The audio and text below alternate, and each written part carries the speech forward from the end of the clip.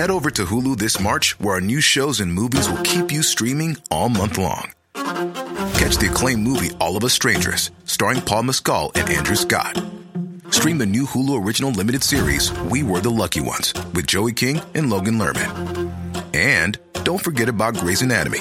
Every Grey's episode ever is now streaming on Hulu. So, what are you waiting for? Go stream something new on Hulu.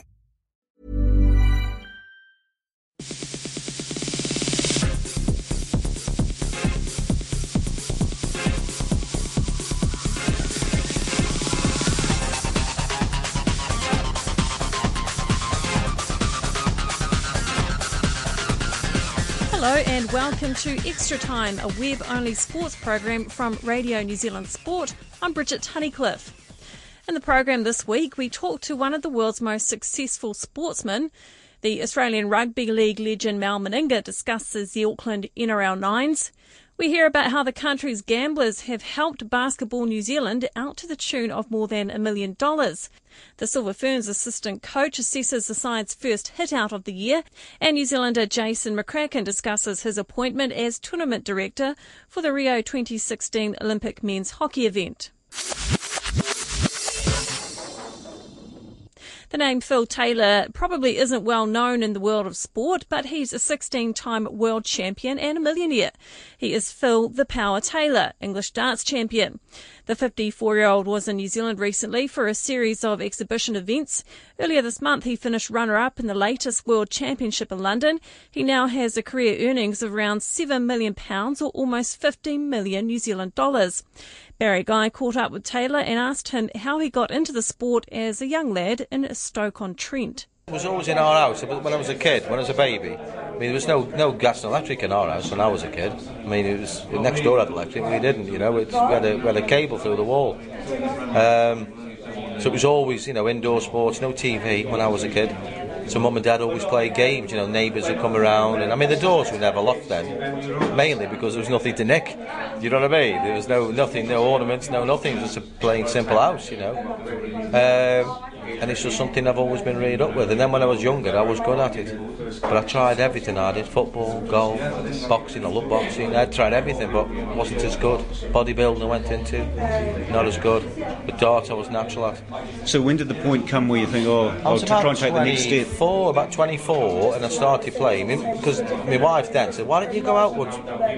I never went out, never went through the door. I was a keep fit fanatic then. I used to be training every day. I'd be running every day, and I'd be weightlifting. I never wanted to put any weight on. I was terrible. I was going to say ask my mother, but she's not here, obviously. But then I started playing once a week in a local club with my dad, what you call a CIU league in Burslem, where Port Vale, right across the road from Port Vale Football Club it was.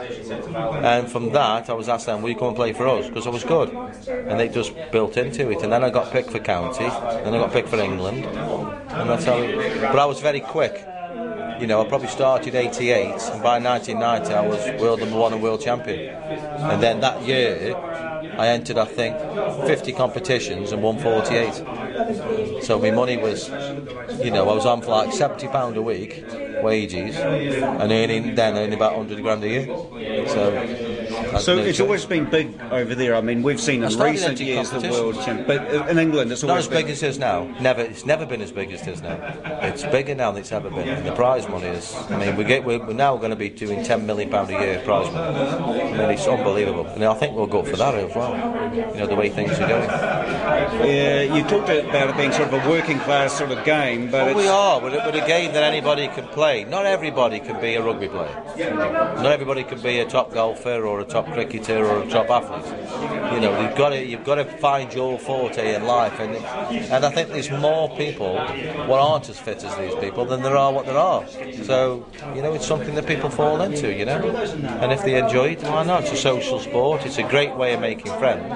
When you a young lad moved in my area. He said, I'd love to make new friends. I said, come and join our dart team. So when I had the pub, he joined my dart team. Straight away he's got about 15 mates. And then you do all the local pubs in the area. Before you know it, within a season, he's got about 200 blokes he knows. So he's never lonely then.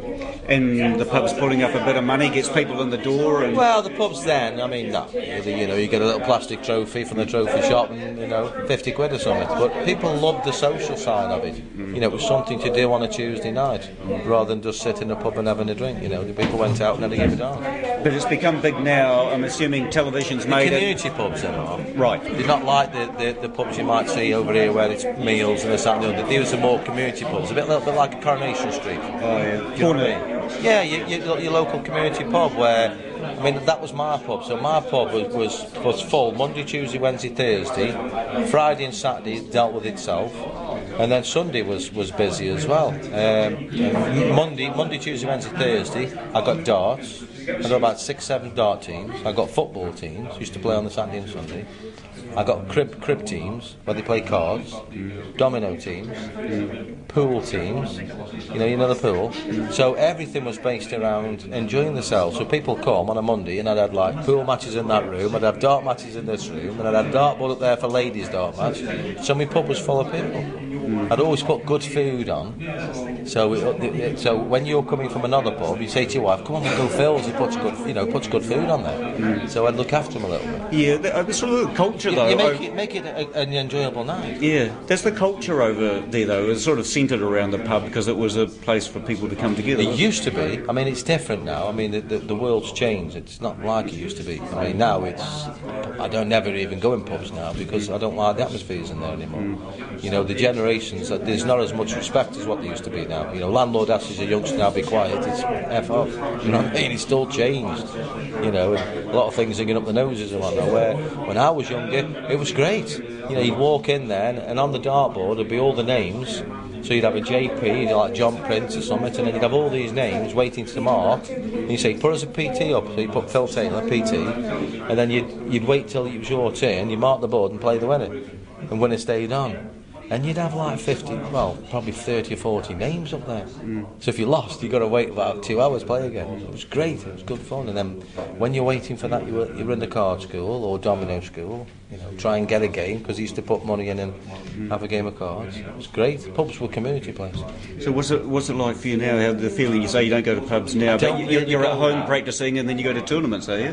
That's about my life, yeah. And when I'm at home now, see, my mother's been very ill, so the last 4 to 5 months, every spare time I've got, I've tried to be with my mum, so I spent a lot of time with mum. In fact, I think now in the next 24 or 48 hours she's going to die, so that's a bit thingy for me, really. And then I've got grandkids, so I try and spend a bit of time with them. I've got a couple of holiday homes, one in Tenerife, and I've got a nice place near Blackpool, like a big log cabin on a holiday park, and it's lovely. So I take the kids up there at the weekends and swim with them and play badminton and all that business. I love it. So that's my life, really, is them. You're saying your neighbour's Robbie Williams. Have you taught him to play darts? And he's I played darts with Rob. Yeah, he said that. Yeah, I wish he would. It's his writing what's so good. He's brilliant. I stay with Rob. He's brilliant. I love Robert, and his dad Peter is my second dad. He's my little Yoda. I call Peter Yoda because any problems that I have, he's already had it. Do you know what I mean? So I'll give Peter, he'll ring me, he'll say, "Where are you?" I said, "I'm in Stoke this week. Come up, I'll get a bottle of wine, come on, let's get it sorted." Do you know what I mean? What problems have we got this week? And I'll say, "You never guess what's happened." "Oh, I've been through that," and we'll sit there for 10 or 12 hours having a chat. And I love him, he's like my dad, he's like my second dad. So the grandkids, they appreciate the darts and what granddad's They love it, yeah. They love the little bit of spills with them. I don't spoil them. I spoil them, but not that way. I don't keep buying them. I don't buy these consoles and things like that. I'll buy my badminton racket or a cricket set or something like that. I won't go out and buy these toys what make them stay indoors. I don't like that. So I'll buy them swimming trunks, or I'll say to Lisa, right, I'm picking them up on a Friday from school. It's an hour's drive up to, I don't know if you've heard of Blackpool, Lytham St Anne's. It's near Lytham St Anne's where they play the golf. So I drive up there, it's on a lovely place, and I love it. And we pass our best on to Phil Taylor. His mother has since passed away. Australian Rugby League legend Mal Meninga will again be a keen follower of the Auckland NRL Nines being held at the end of this month. Meninga wears many hats these days. He's an advisor for the Nines event and he coaches the Queensland State of Origin side and Papua New Guinea national team. The Nines are set to be another high-profile showpiece event, and Meninga told Barry Guy what he thought of last year's inaugural tournament. All the feedback from the Nines was extraordinarily good. Everyone loved the concept. Obviously, the entertainment and the event itself, was a fantastic experience for everybody. And the city of Auckland was, up in lights, and what a great start to what I think a Nines tournament can. I think Nines can be taken around the world and be a rugby league showpiece. And 9, the number of players, you're happy that worked well? Do you think? Yeah, I do. I've played in the sevens and I've coached Nines in a Nines tournament before. And I was talking to Dino, year before talking about the concept, and I just think 2 extra players on a footy field, on a rugby league field, actually makes it more like rugby league. It's fair on the defensive qualities of players, and that's what our game is probably distinguishable to other sports. Is that defensively we've got some outstanding qualities. So it's actually 2 more extra players on the field brings defence in the game. I think it's a better fair and even contest then. So this competition coming up, do you see the way that it's played or the way that the players handle it changing slightly from last year? Oh, everyone will improve on it. I think, it was just test and see last year. I think just looking at the game, and I think a lot of the coaches now understand that you don't really have to change any strategies or tactics. It's very similar to, a game of 13, really, with 9 players on the footy field. So you still got to, gain momentum, get a quick play of the ball for your outside men to take advantage of that. And a bit like the sevens, where in the rugby sevens, where the ruck and maul, you got to control the ruck area before you can expose holes out wide. So it's very similar to the Nines. Is very similar strategy-wise to 13s. Now, did I see Ken Nagas? Is he coming to play again? Yeah, 42, I think, Kenny, but he's fit as a fiddle. He still plays a bit of backyard footy in Canberra, so he's keeping himself extraordinarily fit, and he'll be a surprise packet. People obviously, what is he, 42? You're joking. What's he doing playing against young men? But he'll hold his own, don't worry. And what about Queensland after last season and looking ahead to the new season? How's your planning for that going? Yeah, no, it's all going great. We're over here at the moment going through our emerging squad. So our fringe players, our next echelon of players have been taken through the paces last weekend and this weekend as well. So we've got some great depth at the moment. We didn't win the series last year, but that hasn't curtailed our enthusiasm or optimism and positivity about next year. So we're actually coming over to New Zealand because we've got so many Maroon supporters over there, particularly through Origin periods. So, we're over there doing a membership drive along with all the other clubs. So, all those Queensland supporters, there's some membership opportunities to be part of the Maroons, as they call it. So, please get online and, become a Maroon member. Now, I know the Australians sort of had changed a few things last year, but can we take too much from that Four Nations result with the Kiwis doing so well? I think it adds that positivity to our international game. It certainly with the Kiwis winning, Tonga, Samoa doing so well through the series was fantastic for international rugby league, and obviously the poor old Pommies are still sort of lagging there, but they're getting better and better and better. From an Aussie point of view, I guess we didn't have our best players playing in that competition, but will those players be playing in the 2017 World Cup? We don't know. So the team that actually played in the Four Nations could be our 2017 World Cup side. So, the Kiwis are right up there, definitely. Mal Meninga. Last year, the Warriors were beaten by eventual winners North Queensland in the semi-finals. You're listening to Extra Time, a web-only program from Radio New Zealand Sport. I'm Bridget Tunnicliffe. The country's gamblers have helped Basketball New Zealand out to the tune of more than $1 million, thanks to betting largely on the US NBA competition. The TAB handed over the money in commission payments for 2014 as part of its deal to share profit with the sports it takes bets on. The $1.098 million is more than 5 times the cash basketball got in the last round of High Performance Sport New Zealand funding for the Tall Blacks Rio Olympics campaign. Chief Executive Ian Potter told Richard Wayne it's a byproduct of how popular basketball is. Most of the wagering that takes place was on the US NBA, but that just sort of reflects what you said, really, the global popularity of basketball as a sport. It's no different in New Zealand in that except that here it's probably more of a recent phenomenon in the last sort of 20-odd years rather than New Zealand being steeped in basketball history. Is it somewhat ironic that High Performance Sport New Zealand, I believe they only came to the party in December, forgive me if I'm wrong, is that right, the first time you got some high performance funding from them? Oh, we did get a little bit of assistance. We got 150,000 assistance in 2014, but at the end of the year they announced a 2-year support package for us at $200,000 a year, which we're very grateful for. But back in 2013, we were outside the tent.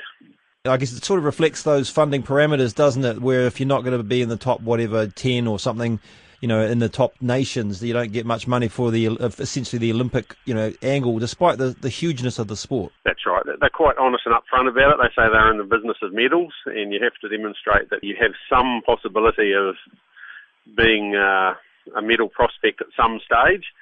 And it makes it hard for basketball. It makes it hard for a number of other sports where it's really hard to get yourself into that position. But fortuitously for us, we have a really growing level of interest. You see that through the TAB news. So there's a lot of interest in basketball as a sport, and it'll just take a few more years before that interest, I think, reaches a point where we are, more regularly competing in that top 10 ourselves, which we believe we're quite capable of. Oh, absolutely. There's no doubt the talent's there, isn't there? On both sides of the men's and women's, I'm sure. Yeah, we've got some brilliant young. We've got a lot of our talent is under 25. A lot of it's in its teenage years, but we've got a lot of talent that's under 25, which means we've got a stellar decade in front of us. Yeah, a few more Stephen Adams and so on. I guess the likes of Mr. Adams has helped out with this TAB, side of it, with raising the profile, the casual punter paying more attention, perhaps. Oh, it would have to. Like, he really underlines the interest, and focuses attention. And he's focused a lot of attention, obviously, on the NBA, which is where a lot of that betting is happening. So yeah, he's been a boon to us, and hopefully there'll be 2 or 3 more like him in the next few years. The fact that you're getting 5 times the amount of money from sports gambling as opposed to, the government funding agency, does that strike you as, is that a little ironic or something? Well, it's interesting, isn't it? But I guess we're lucky on the sports gambling side. Ideally, we don't want to be entirely dependent on any single source for our income. We have to regard the gambling revenue as almost like a bonus for us, which it is, and a tremendous bonus. It underpins pretty much everything we're doing, a lot of things we're doing in basketball. On the other hand, it's really helpful to be able to get some taxpayer-funded support through High Performance Sport and also Sport New Zealand. So it does make the business easier, having those income streams. One could argue that we should be able to stand on our own 2 feet, and hopefully one day we'll be able to. I suppose rugby and league would be the examples in this country, and probably to a lesser degree netball with obviously sponsorship, but also the TV rights, isn't it? So would it be a case of getting the national competition up to something approaching, like NPC level in rugby or something like that in terms of, getting a deal on TV and TV rights money and that sort of thing? I mean, what would it be? That's really where the dough is. Like, it's all connected to the media world, and of course, as you'd be aware, working in the media environment, it's a fast-changing environment. But you've got to be a property that the media are interested in, and it puts you in front of the public all the time. Then the media becomes willing to pay you for the games, pay you for the rights to, in our case, our NBL, or pay for the rights for the Tall Blacks and Tall Ferns. That's the first leg, and the second leg of that double is that, to use a gambling analogy, is that then sponsors reap the rewards of being associated with your sport because you're regularly in the media, and your sponsorship value goes up, and that's what you see with the likes of rugby league and cricket and netball and rugby. Ian Potter says the Commission provides much needed funding, in particular for a number of community and development programs. The New Zealand netballers kicked off their build-up to the World Cup by wrapping up the Oceania Tri-Series in Suva this week with predictable ease, trouncing Fiji 76-34. It followed their 81-28 win over the hosts earlier in the week and an 89-23 demolition of Samoa. After a difficult 2014 in which they lost their Commonwealth Games title to Australia and failed to beat their arch-rivals in 5 encounters, the Silver Ferns are determined to turn things around. The assistant coach Vicky Wilson, a former Australian captain, told me they achieved what they set out for the series. What we set out to achieve was to expose all 4 goalers, and we were pleased with what they were able to put out. You know, they've got individual tasks they're working on to add to their repertoire. Very pleased to see Bailey Mez coming through with the 3 quarters that she played last night, and her shooting percentage was very good. I thought she provided a great deal of variety in the circle. Ellen Halpenny did the same thing. And it was wonderful to get Maria back out there after such a long absence, and also Jodie Brown being able to run out the front at goal attacks. We were able to try a number of different combinations, but individually they had their tasks they were working on, and we were pleased with that because we were still able to maintain that conditioning focus that the girls have been working on, and plus get those 3 games under their belt. Do you think Bailey has a potential to become a real strike weapon for New Zealand, given her athleticism is obviously a huge bonus? Oh, without a doubt. She certainly has the athletic ability to provide a solid anchor at the back. She's able to mix it up in the circle. She can hold strongly. She can contest the aerial ball. She can change her body angle. She can stop on a 5-cent piece and change direction again. She can come out of the circle. And she's been working hard on her technique, her shooting technique, and that will come with a lot of work, and she's prepared to do it, and she's really fortunate. She's got a shooting specialist coach with her this year down at the Canterbury Tactics. So Sue Hawkins is very pleased with Bailey's progress to date, and it was just wonderful to see her just getting that rhythm back in a shot. So the more exposure we can give not only Bailey but everyone is good for us by the time we get to World Cup. In the past, it was almost guaranteed that Van Dijk Tutaia would be in the shooting end. Now it's a lot less obvious. Do you think there is some real competition within the shooting end now? Well, that was the aim of the last 18 months, was to build the depth of the entire Silver Ferns squad, and hence why people have been brought into the squad. They've been tested. The challenge of the conditioning focus. The depth is important. The depth is what pushes players to that next level. And I know the girls have spoken a lot about at the conditioning camp and doing that work together. It's that type of work, makes them work even harder. And then when you've got someone yapping at your heels, it ensures that you just, every time you step out to train, you train that little bit harder. And competition is good. It's good for the Ferns, and that's what we need to ensure that we get the best team representing New Zealand at the World Cup. Fitness and conditioning was the main prerequisite for selection for this series. Come the next time the team is selected again after a round of trials, will that be the same prerequisite, or do you have to take other things into account?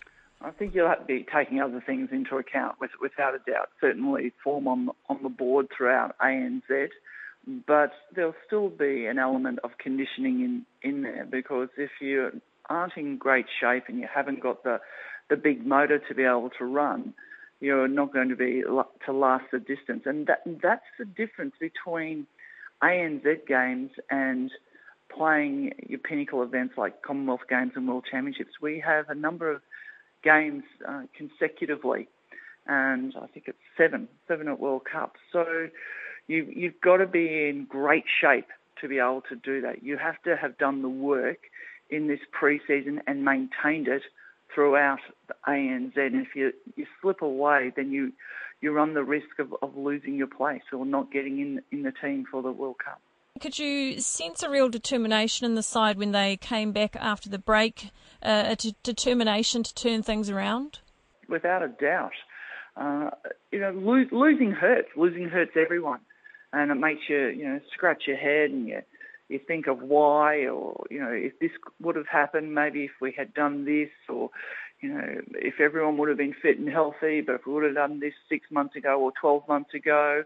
So it makes you more determined. So they know the only pinnacle event this year is that World Cup. And it only comes around once every 4 years, and not too many women get to go to a World Cup to represent New Zealand. So it's a very, very prestigious event in the netball calendar. So to be able to, have a crack at the top countries and to get into the final and the opportunity to win gold, I think that's what's driving everyone at the moment. Silver Ferns assistant coach Vicky Wilson. The Netball World Cup's being held in Sydney in August. New Zealander Jason McCracken has been appointed Tournament Director for the Rio 2016 Olympic Men's Hockey Tournament. It's the first time a Kiwi has held such a position. McCracken, who is now a member of the Hockey New Zealand board, says it's a great honour. Getting to run a sport at any level is pretty exciting, but the Olympics is something unique, and I've been lucky enough to be involved now in 3 other Olympics. So I used to be a referee for 2 Olympic Games in Sydney and Athens, and then in London I was the assistant tournament director. So I suppose like anyone getting involved in sport or business, when you get to the top, it's a great thrill. What qualities have made you suitable for this position? It's interesting. Most tournament directors around the world are lawyers. I'm not a lawyer. I work in banking and insurance. But I think the key thing people are looking for is they're looking for people who are good communicators, who can be fair and just, and make sure that the games and the matches are followed as per the regulations. Any discrepancies are dealt with. Does being a New Zealander add anything to that? Look, I think it does. Interesting enough, the women's tournament director is a South African lady. We worked together at the World Cup. I think that level of sort of independence. Recently we've got a seat in the Security Council, and I think that sometimes New Zealanders are seen as as unbiased and as fair in these types of roles.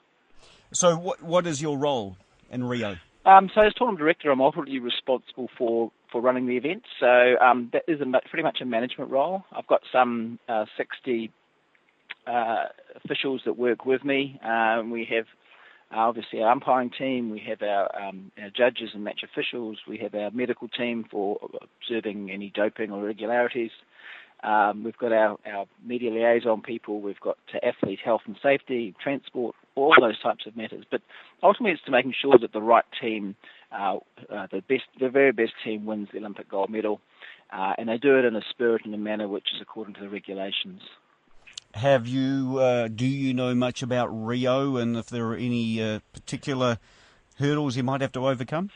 I think the biggest challenge for us as a sport is that Rio's, Brazil's not a hockey country. So I think, London, the Olympics there was extremely well run because the English Hockey Federation are very, very capable. Likewise in Holland, at the World Cup, very experienced, the KNHB, at running tournaments. So look, there's not a lot of infrastructure there. We need to build facilities, turfs. Work very closely with the IOC team and the Brazilian hockey guys to help them, educate them on how to run a world-class event. We actually have a test event this year in November. I'm heading up to Brazil for that. We'll actually test out facilities, watering, lights, all that type of thing prior to August 2016. Just moving aside a little, I don't know whether you can comment as someone reasonably independent, but New Zealand hockey performs well, but perhaps just hasn't got over that next hurdle of getting into the medal, so to speak, and onto the podium. Do you have any thoughts there of how the game's going here? Yeah, look, I think New Zealand hockey is in excellent spirits. Particularly our women's team, ranked number 4 from the world. They came fourth at the World Cup. They were incredibly unlucky not to be in the medal hunt. I'm confident that we're going to see medals in the next 2 or 3 major competitions for both the men and the women. We've got a fantastic coaching staff in New Zealand, and very very well run professional bodies. So I think it's a matter of timing. We are competing against in some cases professional athletes. So in New Zealand it's still an amateur code. And hockey is becoming more professional. I think if you look up into India right now, the India Hockey League is just about to start. 6 franchise professional teams running up there. We've got 6 New Zealand men playing in those competitions. So, we're well recognised in terms of how we're going. So I think it's a matter of time, and I don't think that time's far away. Jason McCracken talking to Barry Guy. That's the show for this week. Remember, you can contact us at sport@radionewzealand.co.nz, and you can get the latest sports news anytime on our website. We'll be back next week with another edition of Extra Time. Bye for now.